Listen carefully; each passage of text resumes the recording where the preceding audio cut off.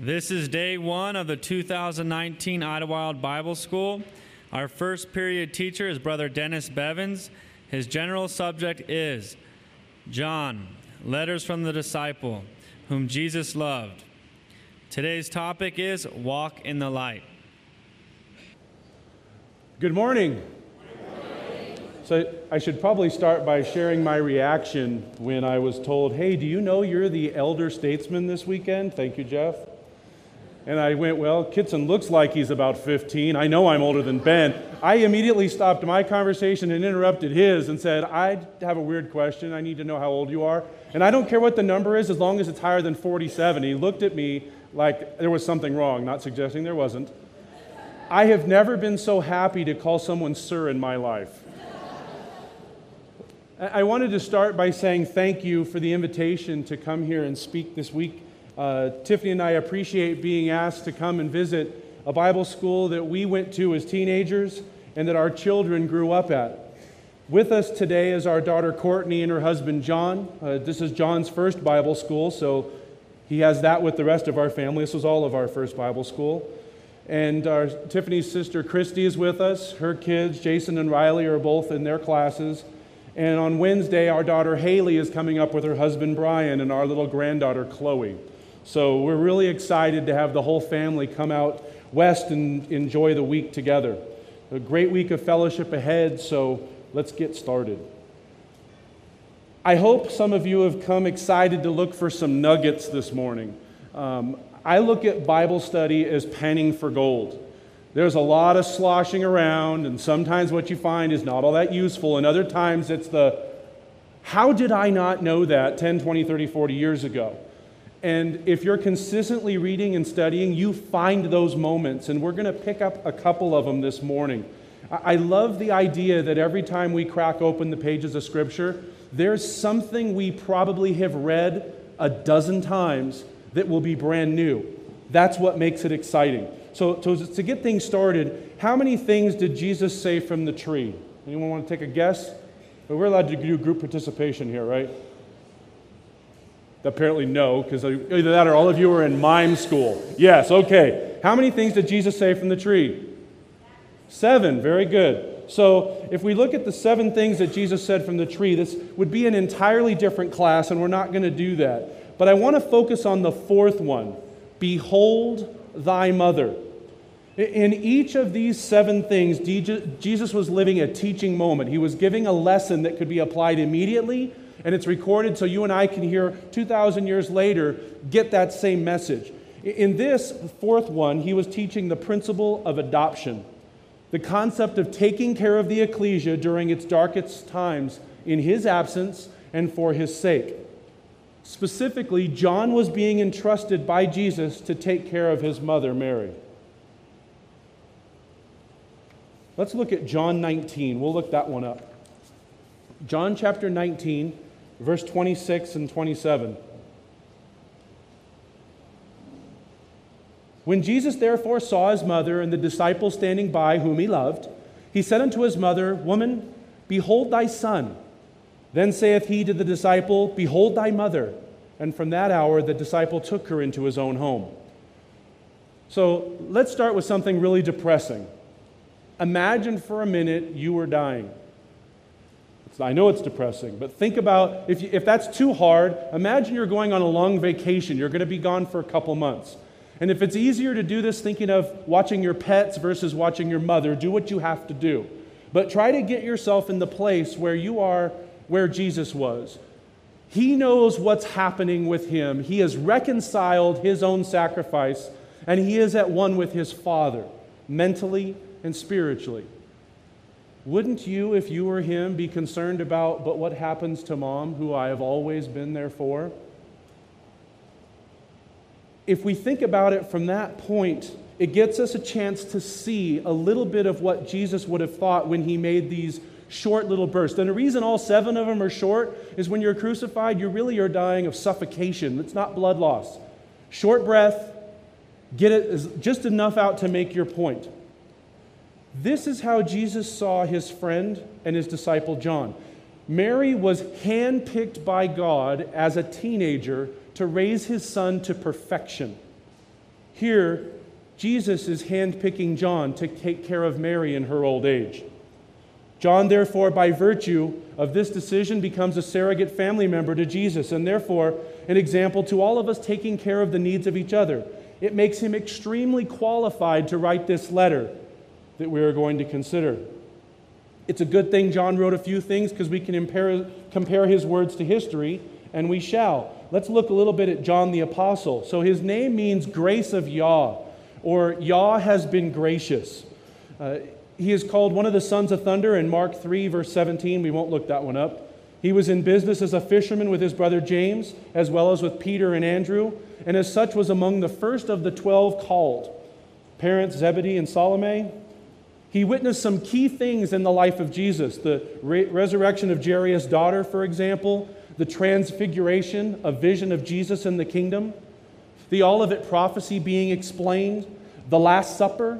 The Garden of Gethsemane. The crucifixion, as we already noted.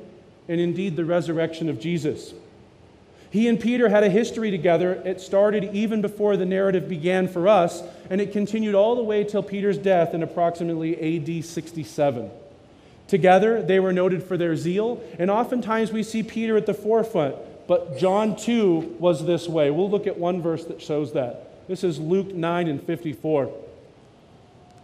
And when his disciples, James and John, saw this, they said, Lord, wilt thou that we command fire to come down from heaven and consume them, even as Elias did? So here we see the sons of thunder getting closer to their name. And you can imagine, nothing caps off a successful preaching effort but better than electrocuting everyone who didn't convert. I mean, think about that power at their hand. You don't want to hear it? I've got a new message for you. Let's look at verse 10. Mark 10. In Mark 10, verses 35 through 37, James and John, the sons of Zebedee, came unto him, saying, Master, we would that thou shouldest do for us whatsoever we desire. And he said unto them, What would you that I should do for you? He said, Grant unto us that we may sit one on thy right hand and one on thy left in thy glory.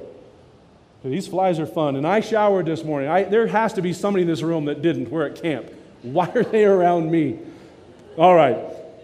Here is right after Jesus tells them that he will eventually be scourged and die before rising again. But their focus is clearly not on him and his needs. Their focus is on them and their needs. And that makes it very interesting to us because we focus on what we need and what we feel. I've said this before. Many of you have heard it. I'm going to spit out a few things you've probably heard me say before. But you know what the difference between major surgery and minor surgery is? Major surgery is when it happens to me. Minor surgery is when it happens to you. I know you had that little outpatient heart surgery yesterday. I had a pinky toe removed. That little nail it was terrible. 3 days, could barely walk. Because we think about us and our pain, we tend to minimize the pain of others. And so here we see John understanding this in himself because as he's writing this as a much older, more mature spiritually man, he can learn some of the lessons that we're going through now, and this is a way of sharing with his family. By putting our focus on ourselves, we miss the opportunity to see somebody else's pain.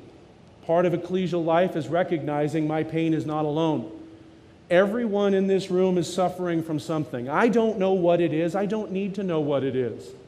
But I know that it's true.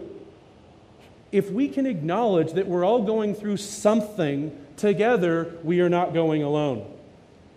So, of course, in his youth, Jesus now rebukes them and the other disciples, and they were all, of course, the rest of the disciples were less than impressed. But it did not ruin their relationship, and that's important because it is very easy for us to have a moment where one of us does something that the other one's not happy with. If I have not disappointed you at some point in your life, don't worry, it's coming.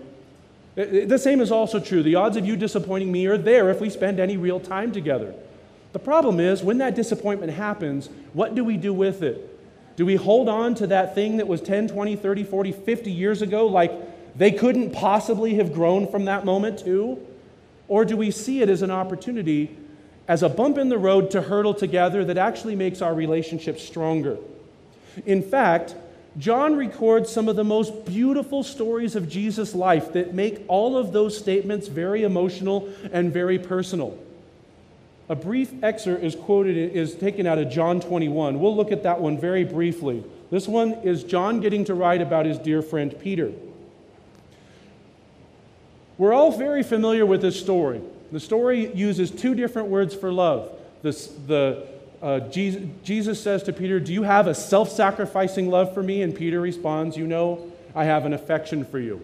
And he says the same thing a second time. And in the English, it looks like, well, why is he irritated? He didn't want to answer Jesus' question again? It has nothing to do with the question in English. It is all about the change in the third time the word appears in Greek. The third time he says it, at verse 17, is one of the most tender pieces for us to remember. He said unto him the third time, "Simon, son of Jonah, but lovest thou me?" And Peter was grieved because he said unto him the third time, "Lovest thou me?" This time, Jesus uses Peter's word. He doesn't say, "Do you have a self-sacrificing love for me?" He knows the answer to that one. He now says, "Do you have an affection for me?" And it grieves Peter because he knows it's true. And the most important piece about that whole exchange is that Jesus loved Peter where Peter was. He does not say to Peter, "What's wrong with you? You have to have a self-sacrificing love. You've got to get there." He does not say that. Peter does get there, but it's years later.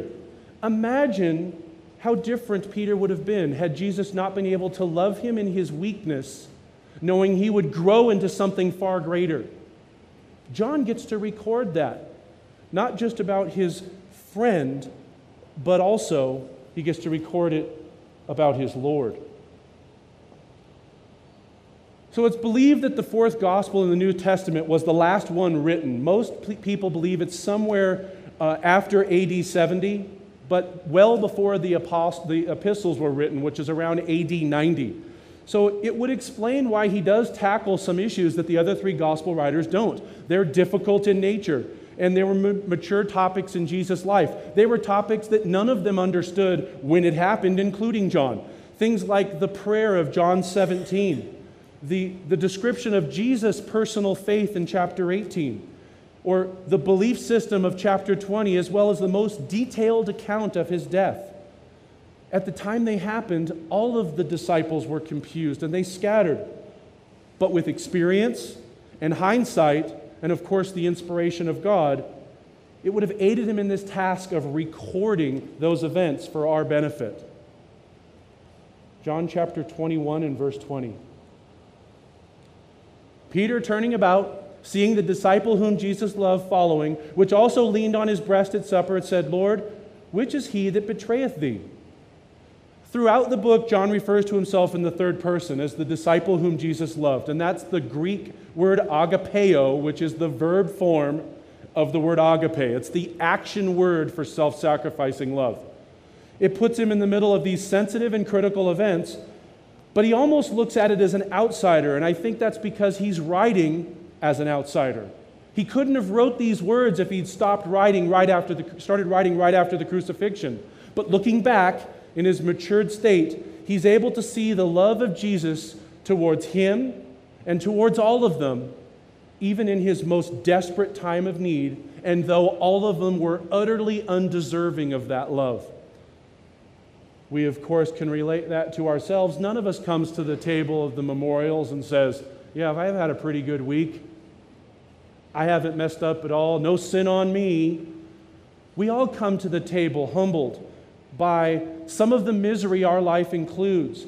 And just imagining for a moment us standing before the judgment seat of our Lord, and how surprising it will be to hear words that look past the sin we know we brought to that table because he loved us at our weakest point. In fact, we could make an argument that we should start calling him the love disciple. I'm not, but we could. The next couple verses close the gospel detail with the start of a rumor that John would live until the coming of the kingdom. Certainly that was fed by his experience. History and tradition tells us that John was boiled in oil by Domitian, but he survived it.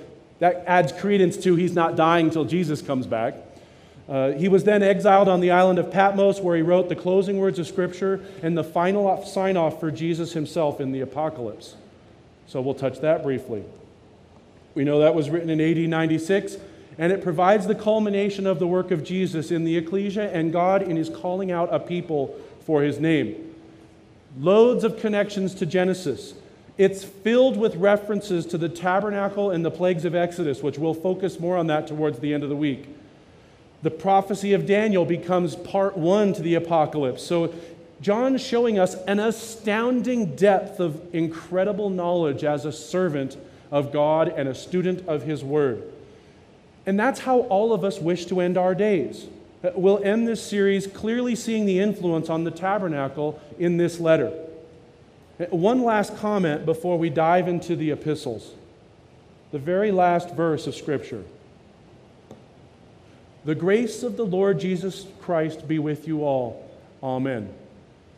Not only did John get the privilege to record the last word of Jesus and the closing comments of our Father, but the last verse in Scripture includes a play on his name. The grace, John, of the Lord Jesus Christ be with you all. Amen. All right, let's start with the material you came here for. That's quite an introduction, and I know that clock's wrong, and I have to keep resetting my head. Of the three epistles, this one is the longest one, and for good reason. The other two are offshoots of this first one, and they show direct application to them, but the first is the baseline. So the second one is kind of picking out one thing here, one thing there, but they're all built on the same comment. So the first epistle is really the truth in the ecclesia, which is all of our charge to make sure the precious truth survives our generation. It's the concept of reading and studying our Bible. It's a critical thing to our community to make sure we are always reading and studying so that we make sure we stay on that path that leads to life. The second epistle is the truth in the home. And truly, our ecclesias are nothing more than a collection of smaller family ecclesias that shelters from the outside world and comes together as a body. The third one is the truth in the individual, and it speaks of our individual responsibility and influence in the community we serve, all in the name of Jesus. So by the time John writes these, he is the only surviving apostle, which makes him the highest living authority on living a life in Christ. And so we'll start by dissecting his words. That which was from the beginning, which you have heard, and we have seen with our eyes, which we have looked upon and our hands have handled of the word of life. So we can notice some striking similarities to the opening of this verse to the original gospel account in John chapter 1 and verse 1. We all see connection between this epistle and the gospel, and there's a lot of them. We'll look up some we'll just note as we move along. But you can see that the epistles were all building on what the gospel had laid as a foundation. So in both cases, he's going back to a foundation starting in John 1 and in 1 John 1, going really to the concept of God filling the earth with his glory. The path to the glory of God is through Jesus, whom John heard, John saw, and John handled.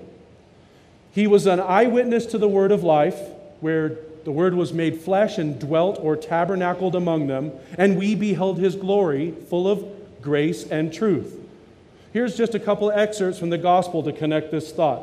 We'll start where he's driving back as a jumping off point. John 7, verse 16, where Jesus said, "My doctrine is not mine, but him that sent me." We could probably all quote 2 Timothy 3 and 16. That'll save us a slide. Why? Why is that so important? That the man of God may be perfect, thoroughly finished unto all good works. So it's not just the assembly of information. We don't read and study just so we can go, okay, I've got one more note in my Bible, one more mark in my margin, one more nugget to share. Those are all good things. But the reason we do it is it's supposed to develop in us character, that our works would be seen, that the truth is changing all of us. We're all vessels that are work in progress. So it's not study to learn exclusively and hide. It's to study to learn and apply that we might grow. Here's chapter 5, verse 36. "But I have greater witness than that of John, for the works which the Father hath given me to finish, the same works that I do bear witness of me, that the Father hath sent me. Drop down to verse 39. Search the Scriptures, for in them you think you have eternal life, and they are they which testify me. So we're thinking now of John the Baptist, going back to chapter 1 if we would. The concept to search the Scriptures, to let the Scriptures be where we spend our time and energy. That's where the fruit is. Now, when he makes reference to the word being handled, where does your mind go? Where does your mind go when it talks about that we have seen upon, looked upon, and then our hands have handled? Who are you thinking of? Thomas. Somebody said it. I don't know who it was, but thank you, giving me some help. Thomas. Our mind goes back to Thomas. In fact, that word is only used 4 times. This is the last one. The first one is in reference to Thomas, Luke 24, verse 39. John is the only one that records that event in detail, and he calls out Thomas by name. None of us were eyewitnesses to the suffering of Jesus, so we can all relate to that in some degree. And as he's writing this, he's writing to an audience that can relate to Thomas. Verse 2, for the life was manifested, that we have seen it and bear witness, and show unto you that eternal life, which was with us from the Father, and was manifested unto us. The word show in the RSV is proclaim. It's the spirit of learning and sharing. John 17:3 says, this is life eternal, that they might know thee, the only true God, and Jesus Christ whom thou hast sent.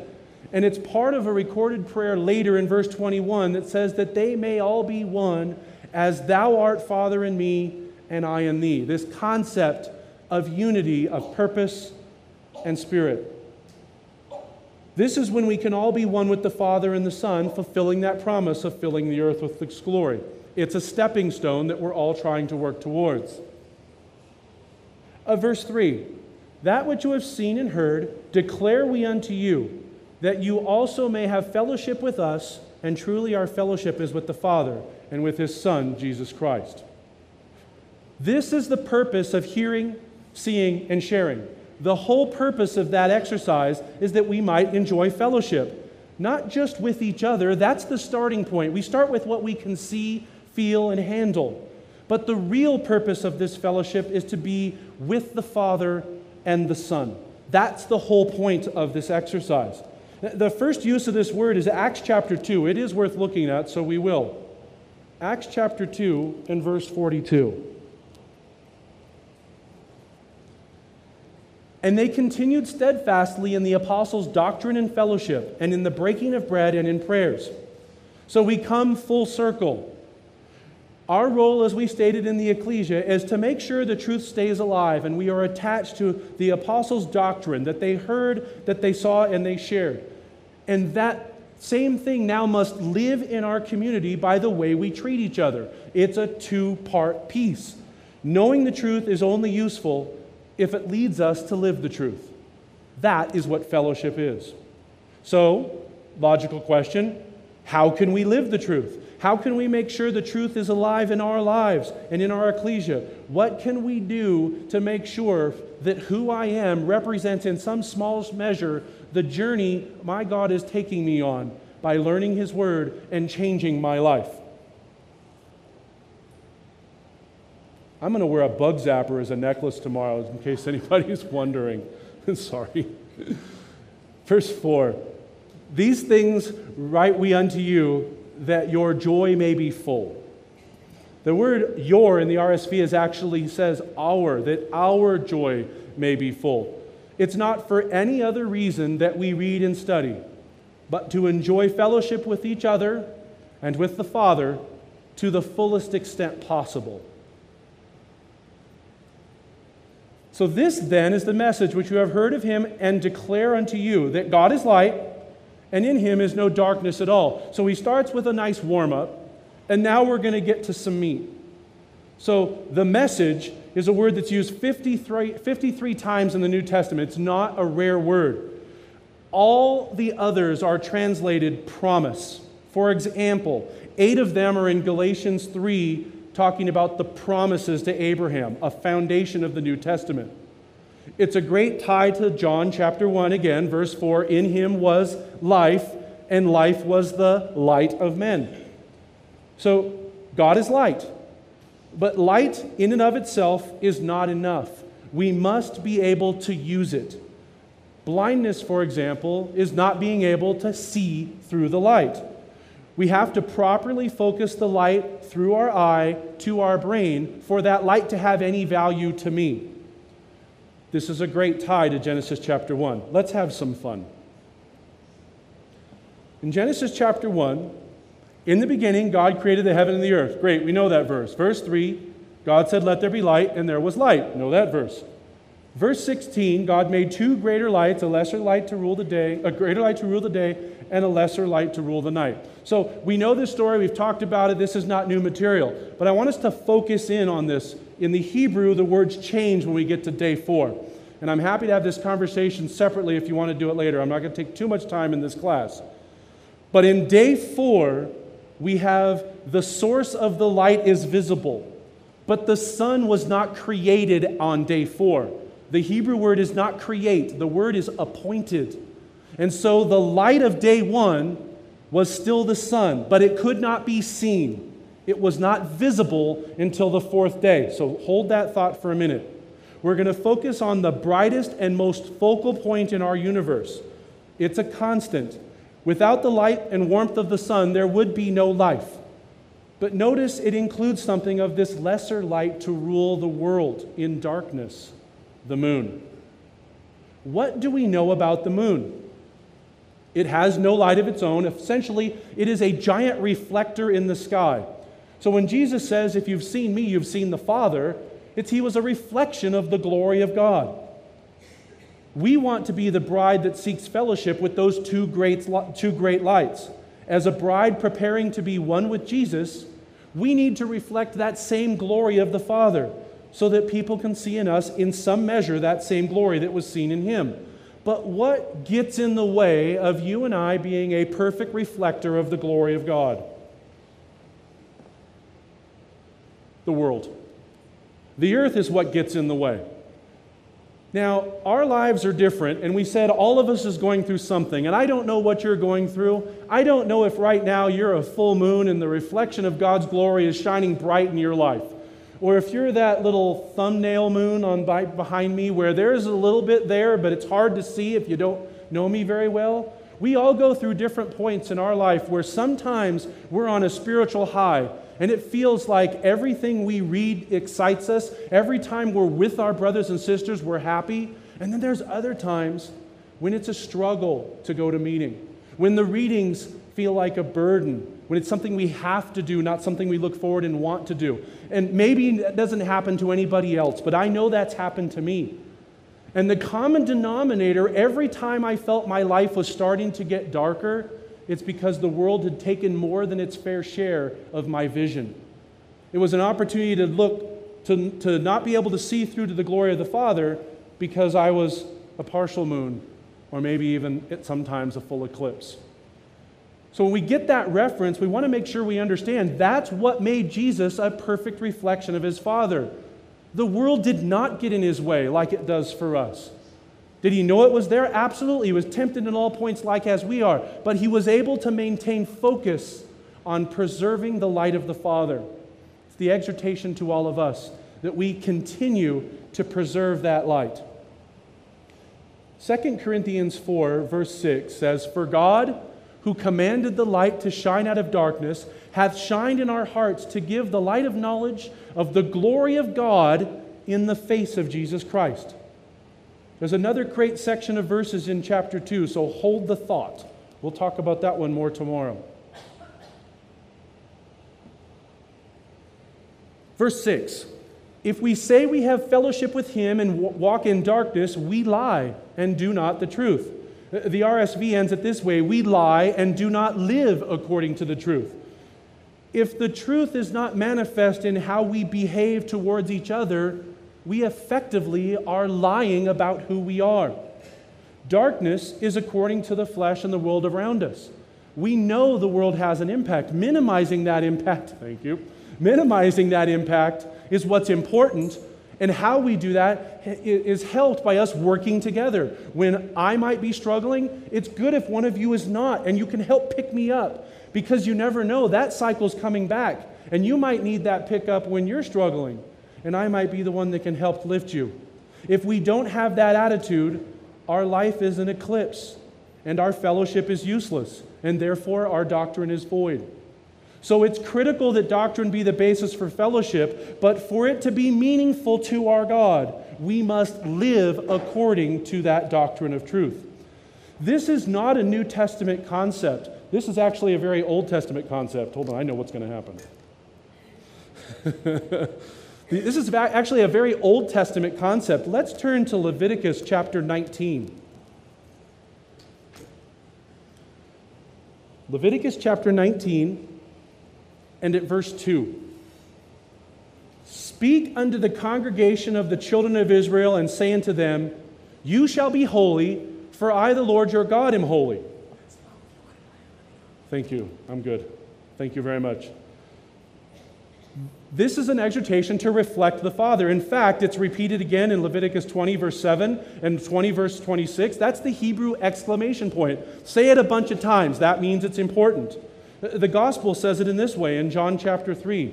We'll pick up at verse 19. "This is the condemnation, that light is come into the world, and men loved darkness rather than light, because their deeds were evil. Everyone that doeth evil hateth the light, neither cometh to the light, lest his deeds should be reproved. But he that doeth truth cometh to the light, that his deeds may be made manifest, that they are wrought in God." So we have a choice to make. The exhortation is to choose light, to choose the light of truth in reflecting the glory of the Father as opposed to the darkness of the world. Our nature defaults to darkness. We will not accidentally glorify the Father just because that's how good we are. We will default to the world around us. It must be intentional. And that's why it's such a focal point here in the epistle. Verse 7 is the crowning statement. If we walk in light, as He is the light, we have fellowship one with another, and the blood of Jesus Christ, His Son, cleanses us from all sin. That's the if. We get the choice. But if we choose right, we not only enjoy fellowship together, but we are covered by the blood of the Lamb. The conditions of this cleaning are the next couple verses. If we say we have no sin, we deceive ourselves, and the truth is not in us. It is amazing how much we think people will buy. And if you sometimes catch yourself doing this, it's so easy to catch in other people, so I know you're going to get the comment. But we do this all the time. We tell somebody a story we think they'll believe. And what you think I'll believe is sometimes comical. And what I think you might believe is sometimes comical. I think it was J.P. Morgan that said there's two reasons a person would do or not do a thing. The real one and the one that thinks sounds good. And we spin it a way we think might sound good. Like, the veneer of my life looks pretty good. It's not like your miserable, sinful life. I know better, you know better, and I'm still trying to sell you that my life's okay. If we think we have no sin, we deceive ourselves. We're not really fooling anyone else, because sin is nothing more than to miss the mark. When we miss that mark of perfection, a perfect reflection of the Father, we have sinned. We all know Romans 6.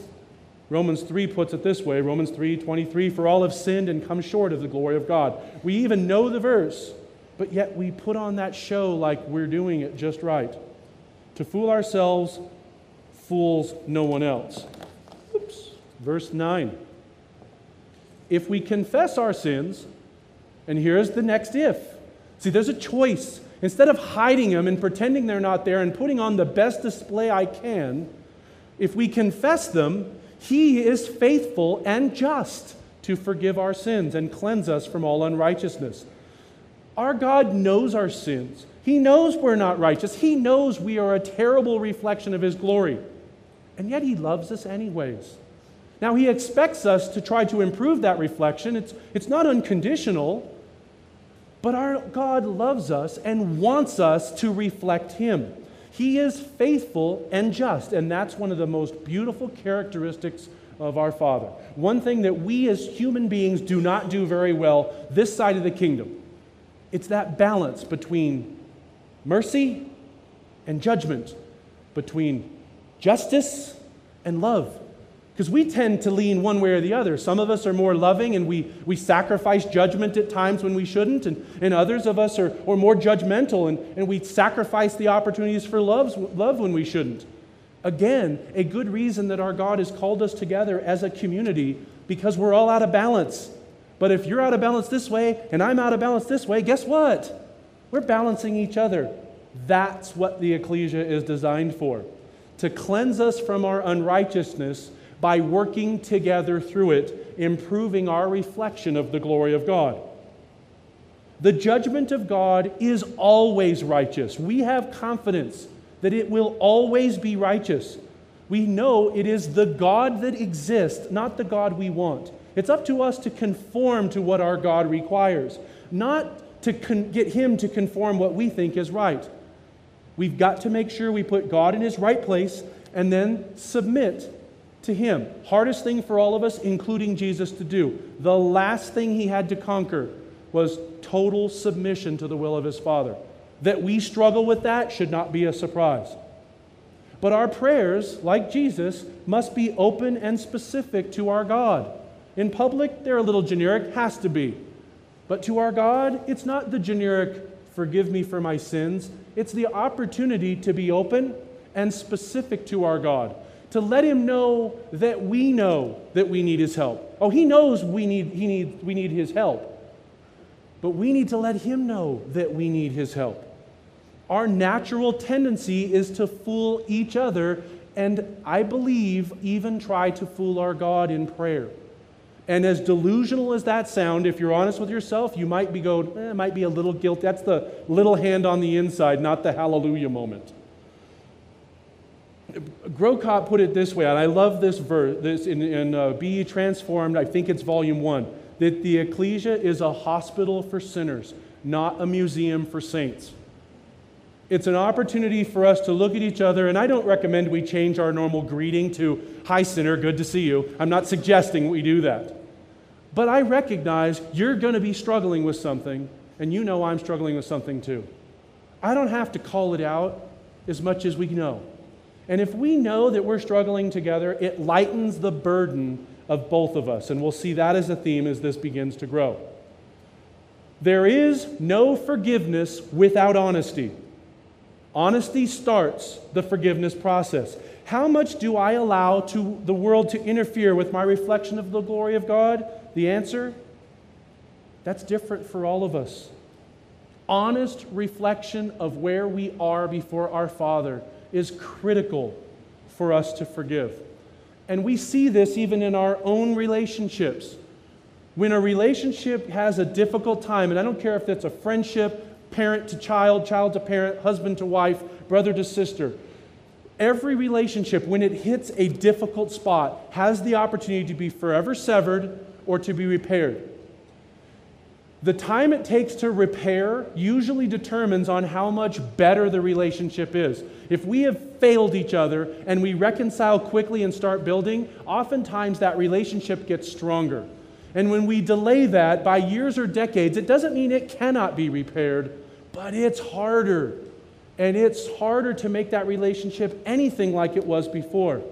But the quicker we are honest with ourselves and with each other, and more importantly with our God, the quicker we move from honesty to forgiveness. And we have that chance to see it amongst ourselves so we know what it looks like on God's end. The ability to forgive is there. It is up to us to follow the prescription. It is not up to us to write the prescription. Our God will grant the forgiveness. He can cleanse us from our unrighteousness. It's a matter of faith in practice that matters. And so as we come towards the end of this first chapter, we get some very interesting language that paints a great picture. If we say we have not sinned, we make Him a liar, and His word is not in us.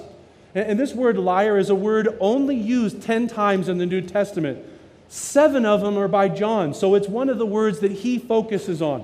And this really comes down to living the lie, not recognizing my sin. Oh, I can point yours out, but mine, If I'm not capable of recognizing my sin and coming to your sin, knowing I'm the sinner too, I am living a lie. That's the danger to all of us individually and ecclesially. And if we are living that lie, we're making our God a liar because His Word is not in us. Let's peek ahead to one verse later in this epistle because I think it's appropriate to the context. This is chapter 4, verse 20. We'll just look at it for a moment. We'll get there in a couple days. But if a man say, I love God, and hateth his brother, he is a liar. He puts it pretty clear. For he that loveth not his brother whom he hath seen, how can he love God whom he has not seen? We'll go into it in more detail in a couple days. But I want to emphasize the demonstration of our love in how we treat each other is paramount in living the truth. Human beings as we are, it's often more difficult when we disagree or don't understand one another. But it is pivotal to preserving the truth in the last day. The love must be present. But there's more. The world is watching us. God is awesome. But can't His people sometimes be pretty miserable? We all can. How many people have been killed in the name of God for the last few thousand years? They weren't doing the work of God. They thought they were, but the love was absent. We cannot live the truth we have to live the truth or we make our God a liar to the world around us. It requires honest reflection, loving fellowship based on sound doctrine, letting the Word live in our walk will not only show God's glory to those whom we meet, but it'll also declare the truthfulness of the Father. And what a wonderful and awesome responsibility that is. That you and I are given the privilege and responsibility to live the truth for the sake of the honesty of the Heavenly Father. But alas, there's no sign over us that declares, this one's righteous, this one's a walking representation of sin. We don't have that, thankfully. This side of the judgment seat, we must esteem each other greater than ourselves. We preserve the love of God in our life and in our attitude. And we do that by how we work together. I honestly believe that that is why God didn't stop at Adam. He made more than one so that we could learn to love the unlovable. Because that's what our God does for us on a daily basis. When I disappoint you and I deserve to lose some of your affection, what now you get to play is the role that God shares when you don't deserve His. And I think that's why the ecclesia is in existence, so that we can work through these challenges, learning to love the unlovable to preserve the faith. Because the alternative is to make God a liar. And so with that, we'll let you think on this one for a moment.